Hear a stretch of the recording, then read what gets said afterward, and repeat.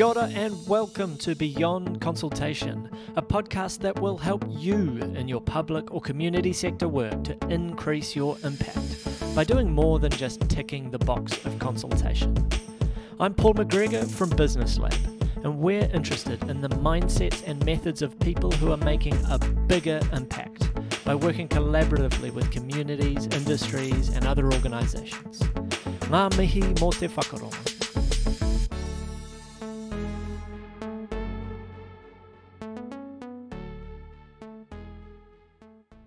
Kia ora and welcome to today's episode. I'm really excited to share with you my conversation with Atawhai Tibble, whose superpower is all about helping Crown agencies to partner and engage with Māori. So this show is for you today.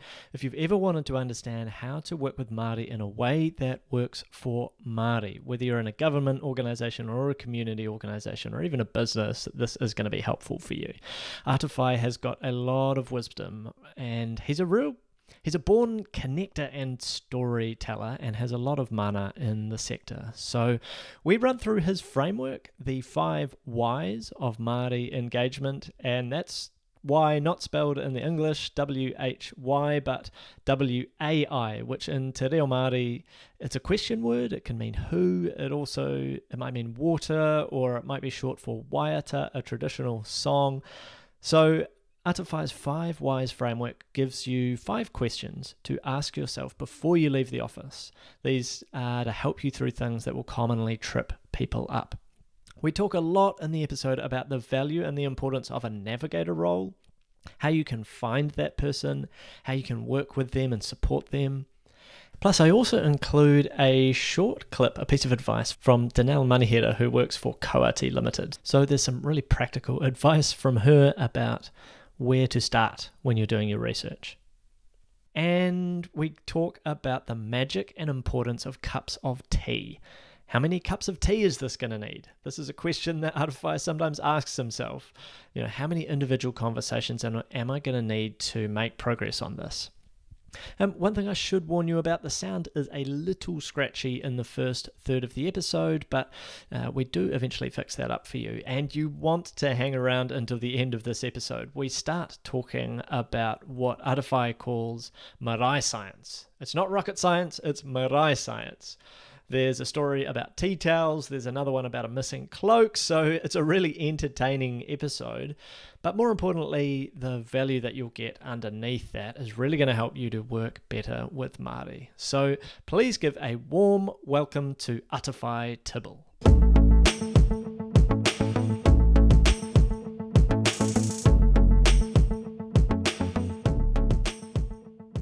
I'd love to know a little bit about you, Atawhai, and where you whakapapa to. Tēnā koutou katoa, ko hikurangi te maunga waipu te awa Ngāti Parau te iwi, ki te taho taku pāpā. Te taho tōku māma no tūwhare toa, te puku o te whenua. Heke iho te aorangi tikei. Te taho tōku māma no tūwhare toa, te puku o te whenua. Heke iho te aorangi tikei.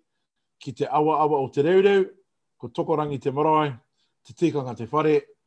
Ko tēnei, Atawhai. I am from East Coast on Dad's side.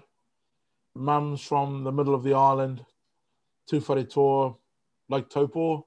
You follow down the river of Rangitike and you go past Martin, and on the left-hand side as you're coming down State Highway 1, if you went over the river, you'd be in a little valley called Te Reo, and the Tokorangi marae is there. And it's kind of inland from Halcombe and Fielding. And then also Pare Waha Waha, which is in Bulls. Everybody travels through Bulls when you're on State Highway 1. There's a McDonald's there, there's a Mobil, a BP, a kebab shop, a coffee stop. So my mum's side's from there as well. So that's where I hail from. I come from a family of 10. Mum and dad, good Catholics. Dad was a cop. We kind of lived in police houses all our lives. Went to Catholic schools all our lives. And I ended up at Hatopaora Māori boarding school in Fielding. So I was there for 5 years. That was pretty influential. I think when you live in a family of 10, it's a survival of the fittest. You get up earliest to get the best breakfast. And where were you in the 10? Oh, I'm like number 8, man. I'm number 5. Yeah, I'm yeah. not even the baby. I'm not even halfway, you know. Oh, rough. My mother would go for 3 names and get to mine. You know, I'm that kid. But it probably was good for me, to be honest, because you had to be a little bit tricky. So I learned some survival skills. Maybe thriving skills is a better way to put it. Did a law degree at Vic. I mainly did that for my parents. I didn't really enjoy it, but it was still good, and have kind of been in public policy, did a little bit of stats work, did a survey called Te Kupinga, worked at Treasury. Now I'm at the Social Investment Agency. My superpower is people, mate, if I'm honest, eh? I like people and I like connecting. So the things I do are really all about that. That's really what I'm about, mate. That's not me in a nutshell. There's plenty more, but, you know, like all of us, we are complicated beings. Atawhai. That's the first layer of the onion, I guess. Right. I grew up down in Christchurch, and my mum's side of the family is from South Africa. So my dad went over there on his way to the UK where some of his family was. And so a 3-week holiday became a 3-year Wow. holiday. He met my mum in week 2 and he got offered a job in week 3 and thought, oh, okay, I might just stick around. Yeah, I had a pretty privileged upbringing in Christchurch, but a very Pākehā white upbringing. I raised that because it's relevant to our kōrero that, yeah, I grew up not speaking a word of Te Reo Māori until I got to university, and suddenly that became a more part of my world. So that was how I grew up. Yeah. It's funny you say that because, I mean, when you go to Catholic schools, it's pretty white, man. So I suppose the only difference was because my dad was a cop, he was quite an imposing figure. He was also quite religious, so he loved church. So we'd have to all be dressed up in the same clothes. You know, we'd be the Brown family that goes to the front row, and my dad loved to sing. Like, he was an amazing singer. Yes. So, you know, you had this Māori dude with this kind of bellowing voice. And in those days, there'd be competitions between certain fathers, you know, about how well they could sing. So it was kind of weird. We were this Māori family. All the kids had Māori names. My dad's name was Waho. We lived in this really, really white town. But, you know, kind of because you were 10 of us, you knew people spoke differently or didn't say your name properly. But our father was a very proud man, you know. So he never spoke Māori to us. This is a weird thing. Our dad spoke Māori on the marae. So I remember being a marae kid. We grew up going out to mum's marae all our lives. It was our playground. You know, like you said, the Waimakariri was where you swam. Rangitikei River, you know, we'd have to walk down the hill of the marae. It'd be like 5Ks to go back and forth. And we'd go down there by ourselves. Maybe the oldest kid was 12. We'd be swimming down there. Then we'd have to go back up. Before Dad whistled, he had this whistle to get in the car, you know. So it was, even though it was, you know, Catholic schools it was pretty old school in those days. You know, you got the strap for coming to school late. All the sisters kind of looked grumpy to me. Sister Felicitas, Sister Vianney, you know, they had weird names. Some of them had moustaches, you know, but it's just the world we lived in. All our priests had Irish accents. Yeah, and those things you don't even know. No. That they're unusual to others. So, I mean, for me, having a mum who is South African, she would speak some Afrikaans here and there. And I didn't know it was Afrikaans. And I'd go to school and I'd say these words and, ach, nee, wat, man, and chibby the dish. And people would just be like, what?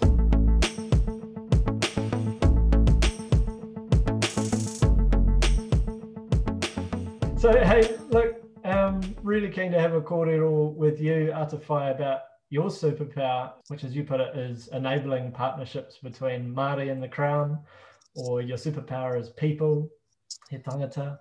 And I know that a lot of the people that we talk with and work with in the government and community sectors, they've got these really good intentions about how to partner with Māori, how to enable Māori to lead their own futures.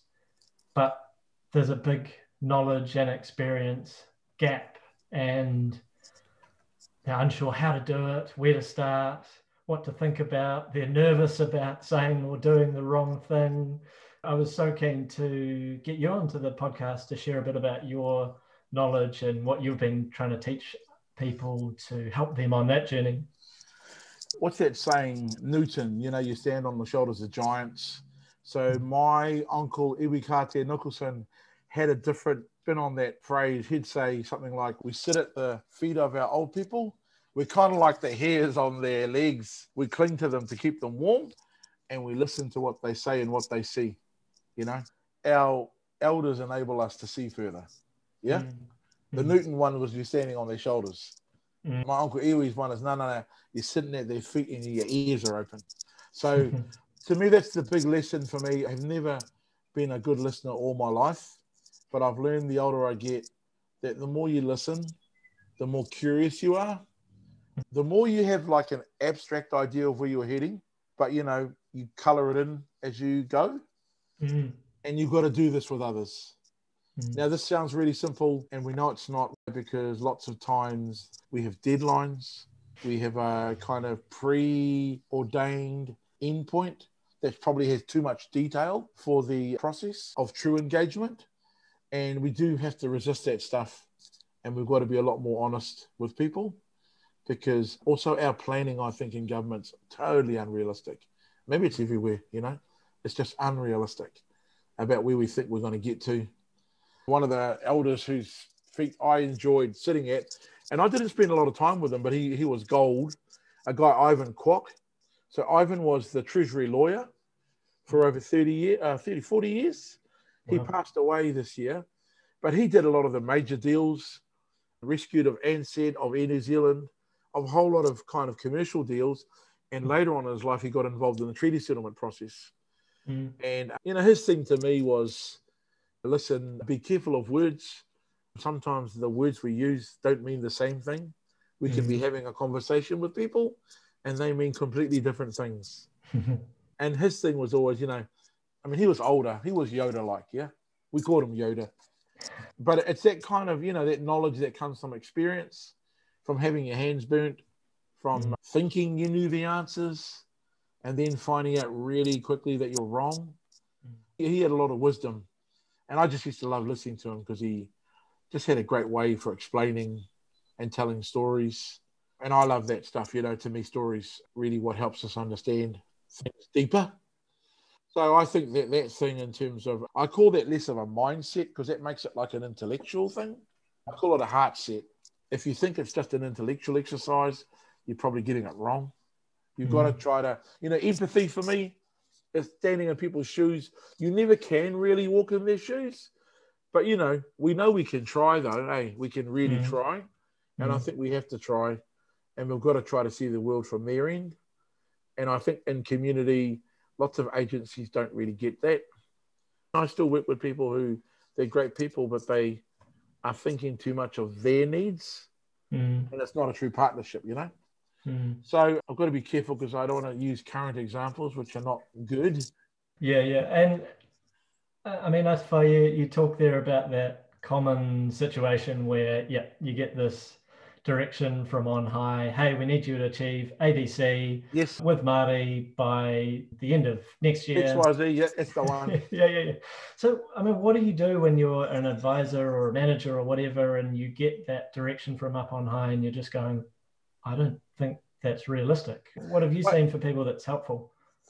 So a couple of things. I'm now at the age where, you know, I can say, hey, that's not going to work. And I've got enough mileage under the belt. You know, I think this is a challenge when you're early on in your career and there are more senior people, particularly in government. People are going to go, oh, yeah, that sounds nice. No, thank you. So obviously that's not going to be helpful to everybody. But let's be honest, experience and wisdom and a senior person is really helpful, number one. I think number two, what I do like is government understands there's a need for co-design. They may not do it well, but they do get it. So, and that's a big kind of step forward compared to where we used to be, where it was simply just engagement or consultation. And, you know, somebody in Wellington was more likely to summarize what the community said, and it would miss the nuance and the really important things. So I like the whole co-design movement. I'm not saying it's perfect, but I am saying it's a good space to be in. And I think we've probably seen enough things where things don't work. If anybody from Ngāpuhi is listening, you know, I'm not saying Ngāpuhi will never be settled, but there have been lots of attempts to engage at a solution for them, and they don't work. So I think there's enough people who realise you just can't throw the same old stick at something and think you'll solve it. So, yeah, mate, I think my thing is you do want to try to co-design better. You do want to get in early. You know, there's that whole thing, the Tarawhiti, they've got an engagement framework now. They've got some kind of measurement of kind of how serious an engagement is and kind of what step of a ladder you need to be at. And I think all of that stuff is important. But this is true, mate. I know this may not sound helpful, but you can have all of that. You really need to find a really good Māori advisor who's got some mileage under the belt and they know the sector. Because you know how every area kind of has a tempo? There are kind of relationships that are established. I don't know of many areas where there aren't relationships. And I think you just have to have people who understand that. But you really need to understand of the particular subject matter, who can help you best, you know, who can enable you to really understand, you know, what's probably going to work and what's not. And I think a lot of the stuff that we're dealing with, that's the hard engagement stuff, it's probably where government's trying to innovate, you know, and create solutions that are quite tough. So they normally have a bit of a reasonable budget for that. You know, I'm being honest. You want to make sure they get the right people in there. And I'm going to jump in here with a quick pause to our interview with Atawhai. It's not for an ad or anything annoying like that. I was speaking with somebody else who could add some good perspective in here. Her name is Danelle Manihira. She works for Koati Limited, which is a consulting firm that can really help you if you're wanting to engage with Māori, particularly in around resource management or environmental issues. And I asked Danelle, what's your number one tip with engaging with Māori? Her advice builds really nicely off what Atawhai was saying about doing your research before you leave the office, doing a bit of digging. The number one for engaging with Māori is being prepared. So what do you know about your localised iwi management plans? What's the MOUs? Where are hapu and iwi aspirations already articulated? Do your research. What do you know about the place you're going to? What's the awa, the maunga, the hapu? What do you know about the mana whenua rep you are meeting? Know who you're meeting, what they do, who they are in their community, their strengths. Targeted information will support mana whenua to support you. I love that. Just really practical advice there from Danelle. So do your research, have a look on the websites of the iwi that you're wanting to work with. They will most likely have done a lot of work themselves trying to say, this is who we are, this is what we stand for, this is what we are working towards. And if you can read that, understand that, that's going to give you some insight into what are the people, the places, the principles that are important for them. And that gives you a really good baseline to start with. Okay, back to our interview with Atawhai, where we're talking about Māori navigators. And my next question to him is about, how do you find a Māori navigator? How do you find the right Māori navigator if you perhaps don't have relationships already in the community that you're wanting to work with? I would say normally in a subject matter area, there are a few areas I've been in where there's not some established names or people. That doesn't mean you're that person. You may be new to the area. But finding those people, to speak normally, it's relatively apparent to people in the sector. Yeah. Now, there may be challenges with the government with these people. They may be outspoken, you know, they may be too far this way or too far that way. But what you're going to get is, you know, you'll get a spectrum of people. You really have to work out who's going to help you best meet your needs. And I do agree, if you're brand spanking new to the area, it's like, who do you find, who do you look at? But I would imagine most places or most subject matter areas, there are desk files, there are people who have connected before, and there'll be a story. You know? And I think you need to follow the cookie trail. And I think you will find a group of people that would probably suit your needs in terms of navigating your way through an area. It probably is not as black and white as that, but it's also not as complicated as, oh, well, where do you start, you know? You start where you normally start as a detective, you know? Follow your nose. And you should be able to find some people, and I like the word you use, navigator, because that's the thing. These subject matter areas that we work in that may be complicated, there will be navigators that we need to find, and they'll be out there. We just got to look. I love one thing you write about, which is once you've found that person, don't use them as a Rolodex Yeah, or a mate. set of contacts. Yeah, They're yeah. not a database. They're not a Google contacts app.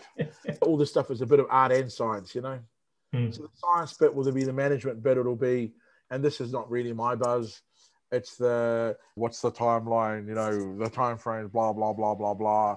All important stuff. But if you don't get that person, that stuff's for now. It can look like you've got a plan. But if you don't have the right people, it's not a plan, man.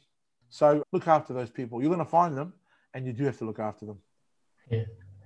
And you mentioned Te Arawhiti, the Māori Crown Relations Agency, the Bridge, and their engagement frameworks that they've been developing. I'd love to talk a little bit about your framework, the 5 whys of Māori engagement. Maybe just to start, can you explain to people a little bit about why you came up with that? What was the backstory? I've got an approach. It is heavily centered around people because I'm a people person. And to me, the people is the process, you know, not the process is the process. And obviously in my approach, finding that navigator, understanding the people who you are dealing with and what their why is, understanding clearly what your why is, and then kind of proceeding from that to find that win-win. To me, that seems to be kind of self-evident.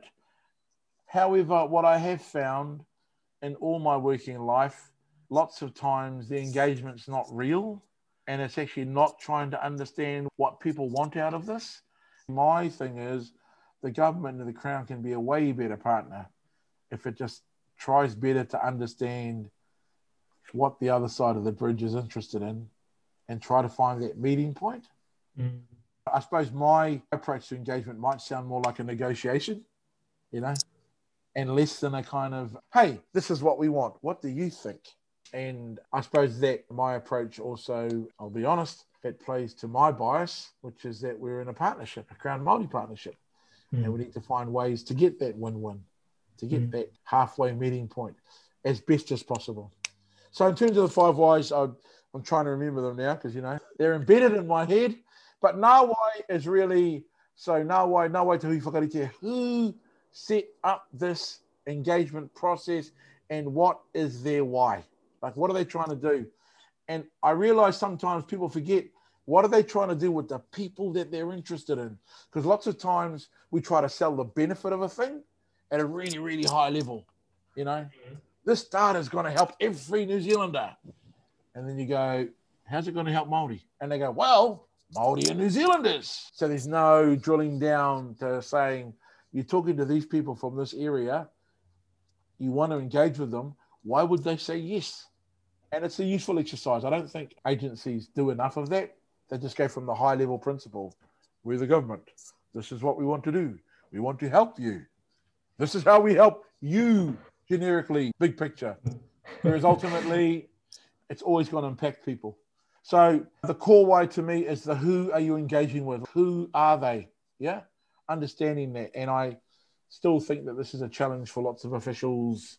They don't think well enough or strongly enough. They're so invested in process. They don't really try to process who the people they're trying to connect with. And obviously doing some homework, finding out about those people, using all the tools you have at your disposal is really important.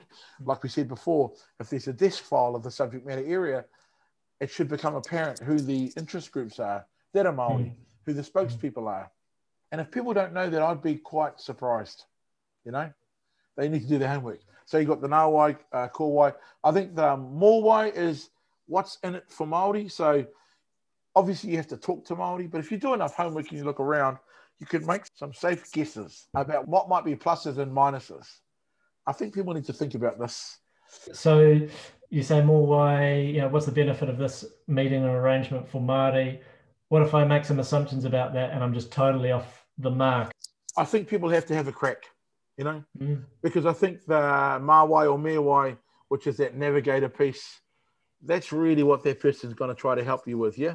And that'll give you some warning if there are going to be some issues or some red flags that you have to be prepared for, you know? That navigator and that kind of thinking, you bring that stuff together and you should be a bit smarter about what are the fish hooks, what are the challenges we're going to face. And then I think it's the here why, is it? Here why. Have you got a song? You got a song. So you know how to speak. Hawaii. When we're doing a speech, somebody goes, you got a song.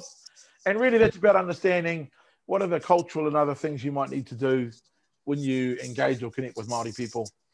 I have realised, Chief Paul, I am biased towards getting agencies and getting places to create positions and roles that enable them to have meaningful, ongoing engagement and connection with the Māori community. I think this is part of the treaty promise. It's part of the enabling mechanisms that agencies need. And it's a small price to pay with huge benefits if you do it properly. Here in Whakatū, Nelson, and I think the council here was potentially the first in the country to employ a kaihotu, a permanent guide and navigator. So we've been working with Pania Lee, who's the current one here. You can see the benefit that she and her role provides the community, because immediately there's a first port of call for anybody who's thinking, oh, how am I going to engage or partner with Māori? Oh, well, I better go chat with Pania.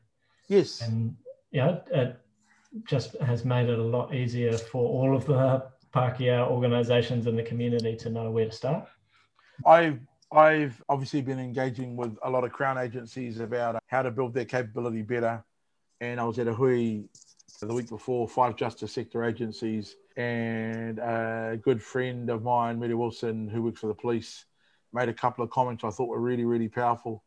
And they were really about roles like Pānia's one, that you not only need to appoint them, those people, you need to develop and stretch them. They're not just roles that, oh, well, they'll look after themselves. You've got to invest in them to make sure they get the best training and support, because it can be a lonely role, yeah? Particularly if you might be supporting something that the council wants, that the tribe don't. There can be a lonely space to be in. And I think the third thing is you've got to grow more roles across the agency, of Māori people who can help connect.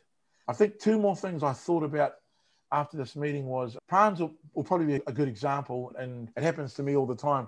Lots of people think with these navigator roles that, they've got the council or the badge of the social wellbeing agency. That's why Maori connect with them. Actually, lots of times people don't like the agencies that Māori work for. They talk to them because they trust in them. It has nothing to do with their title lots of times, and more to do with their relationships. And lots of agencies don't recognize that. I've been to places where people go, oh, that's outside of your remit. You shouldn't be talking to those people. People will talk to them. CEOs of iwi will talk to them before they might talk to a CEO of a council or a councillor, because they trust the person. That's something we've got to recognize. The other thing I found in my life, and it probably was challenging earlier on, but now I just let everybody know, for Māori navigators, the work is actually not in the office, it's in the community. If you're not known and you're not seen at tangis, at the right hui, people go, oh, who's that again? It's really a community role. So while you may work for an agency, there will be times you've got to turn up to hui and go to spaces, and workmates might go, what are you going there for? And we've got a saying, kanohi kitea, which is really, the face that is seen. And if you're not a kanohi kitea, mate, people go, who the hell are you? And that's not a good thing for a navigator. You need to be a navigator who everybody knows has your phone number, and they call you on a Sunday to say, hey, this thing that's happening next week, what do we do? I want to come and see you. If I'm a CEO, I would love that. Hey, I would love that, I'd love to have that kind of inside intel that helps me do what I've got to do. So those are a few, in my experience, tidbits in terms of the importance of navigators, how you need to support them and grow them, but also how, in order for them to be effective, they've got to spend a lot of time out of the office as well as in it. Kia ora, Atawhai. So for those people who are listening, have heard those 5 whys and are going, I want to learn some more. Where I first found out about Atawhai was from his article on LinkedIn. So I'll pop that on the show notes, which has the 5 whys and some explanations about questions to think about at each step, and some of Atawhai's little gold nuggets of wisdom thrown in there. I call them Atawhaiisms. Atawhaiisms, nice.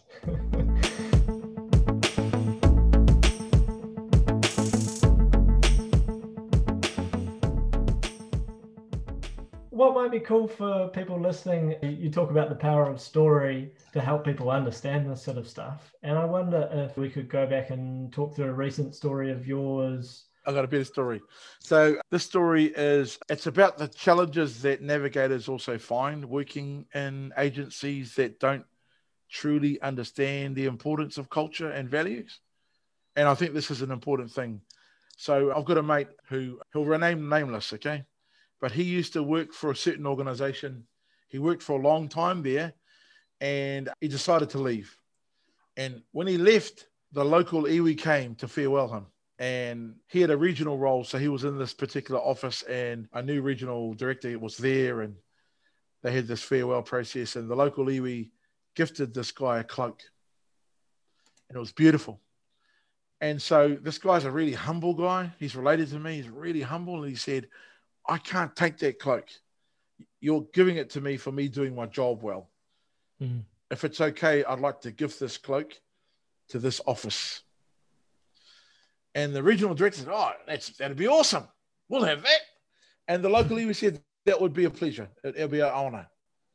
And so, this particular cousin of mine, he was happy because, he's a humble guy. And, he said, hey, I was just doing my job. Mm. So I don't deserve that cloak. This place deserves the cloak. A year later, he'd stepped out and got a new job, and he rang up the new Māori liaison guy, and he was talking to him, and he said, oh, I've got a big meeting tomorrow, and I was just wondering if I could borrow that cloak. Mm. And the guy goes, what cloak? And he goes, the farewell last year, the local iwi gifted me the cloak, and I gifted it to the office. And he goes, I haven't seen that cloak. And my cousin said, oh, could you have a look for it?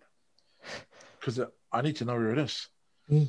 And the guy rings her back 2 days later. Hey, we found it. Found the cloak. Awesome. Where was it? And he goes, it was in the broom cupboard. And I use this story. It's a true story. I use this story all the time to remind people that we've got to be really careful what we leave behind in organizations and what we gift them. Mm. While those organizations need to step up, we all know that Māori stuff is new for lots of places. CEOs come and go every 3 years. Organizations can have total rebrands. Mm-hmm. And artwork and treasures like cloaks can end up in the broom cupboard. Mm-hmm. Names of rooms may in the dustbin. Maybe images, taonga that you put on branding, new brand comes in, it's gone. Mm. And I've said to a lot of people, particularly navigators, hey, we've just got to be really clear about what we can and can't do. And it should guide what we do and do not do. Because for as exciting all this stuff is and amazing it is to see progress, a lot of these people don't really understand how important some of this stuff is to us. And to see something as precious as that cloak and it went to the broom cupboard, I know, for example, in foreign affairs, when they go overseas, there's a whole lot of stuff that's just been mothballed because they get gifts handed to them every year. You know what I mean? Yeah. So they'll get special artifacts. They've probably got a museum, a foreign affairs museum. And then I've spoken to other chief advisors and navigators about what are the karakia we give and share with our staff? What's the appropriate depth of culture for a workplace? There's a disposable nature to work, that we just need to be careful about. Obviously, I'm not saying everything needs to be disposable. I'm just saying we've just got to be careful about what we give people. And this goes back to the level and the depth. We just got to make sure our stuff is not too sacred, if you know what I mean. It's so sacred, it's not appropriate for the workplace. It's appropriate for certain people and certain spaces, but maybe workplaces are not those. So this is an interesting dialogue and a discussion I have with my mates who we probably all think way too much about this stuff, but it's the kind of stuff when you're working in this area and this subject matter area, you really do need to kind of understand and kind of grip up. And so that means that if I'm working with people like you and other staff, let's say we had an organization, we're keeping everybody safe. We understand why we're here, what we're doing, what we're trying to do, kind of what stuff is appropriate for a workplace and it's still got mana and integrity, and what stuff is, it might be too much. What I was hearing from you in there was being careful and deliberate about what you do with the taonga, the sacred things that might get created through the kōrero or through the conversations that you're having. And so as well for Pākehā, who I think sometimes we Pākehā can come into an engagement process with Māori and we almost can get attached to the spirituality of Te Ao Māori, which in some Pākehā contexts, that's not something that's as strong in our culture. Yes. And so I think there can be a bit of a risk sometimes of, oh, wow, I'm in this sort of tapu, this sacred conversation, and we grow a little bit too attached to that. And that can be a bit of a danger that can blindside us from other things that are going on. Well, I think you're right. And I think also, I like your words, purpose, intentionality are things that we need to be really solid about. But my mate, he's on Wakatu board, Te Puaho Kātene. He's a young guy, but he's really brilliant. And he said something like, write your values in stone and your plans in ink. And I think it's something like, you've got to be quite intentional, but you've got to be clear about what are the things that will come and go. And what are the things that are just rock solid, And so I hope what I'm talking about can be seen in that light. Branding, images, those things come and go, mate. Practices based on values, those are the things, we need to be solid on. I think what I'm getting from you, Atawhai, sort of like an overall picture is of do your homework before you head out the door. And that's what I've loved about the 5 Whys framework when I've used it is, it helps you to sort of go, oh, like, what are the things I really need to think about that are going to help me to not trip over myself when I go out there and start to have a kōrero with someone. I had so many other things I wanted to talk with you about. One was the 1,000 cups of tea. Yeah, mate. So 1,000 cups of tea is really, it's not rocket science.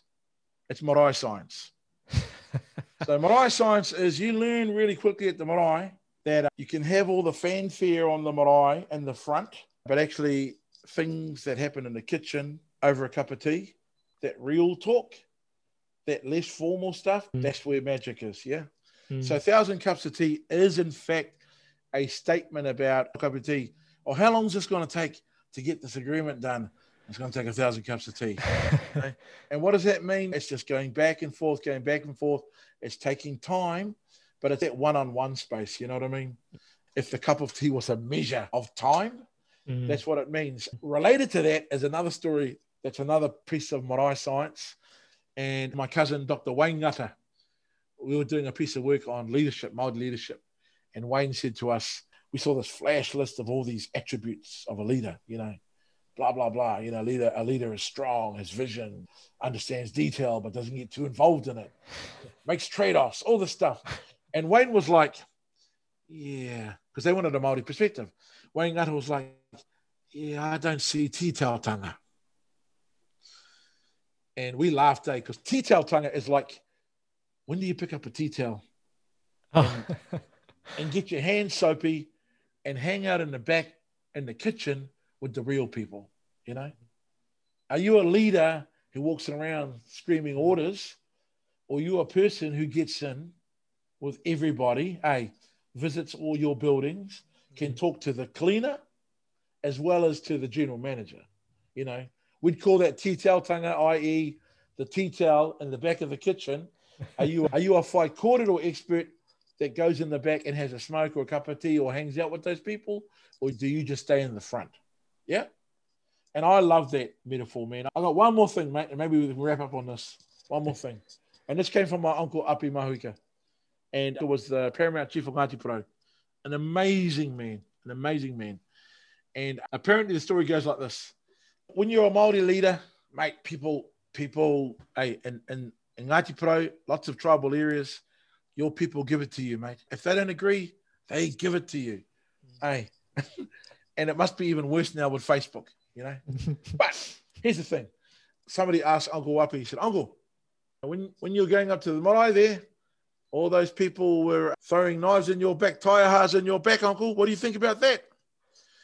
And Uncle Api goes, I tell you what, boy.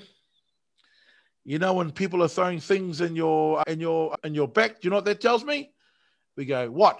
He goes, it means your people are behind you. This is all Māori science, my friend. This is Māori science. This is Mātauranga Māori. I mean, Ngāti Pro people, I'm Ngāti Pro. We tell these things in a joking way. This is what I love about storytelling. You tell it as a joke, but there's a deeper meaning, eh? And they're memorable. Like, stories got to be memorable. Yeah. I can tell that to someone else later on and they can get it. Māori science, man. It's all good. Kia ora Atawhai. I'm trying to think of the whakatauki. Ka pai ki muri, ka pai ki mua, ka pai in mea katoa. If it's good in the back, it's good in the front, and everything will be all fine. All good. Hey, kia ora Atawhai. Thank you so much for sharing some of your stories and your energy and your little gold nuggets with our audience. And if people have loved what they've heard from you, what's the best way to learn more or to connect with you? Atawhai Tibble is on LinkedIn. You'll find me there, mate. I'm always writing. Yeah, that's how I found out about you, and I've loved your posts. So it's been a pleasure to finally see you in person. Thank you.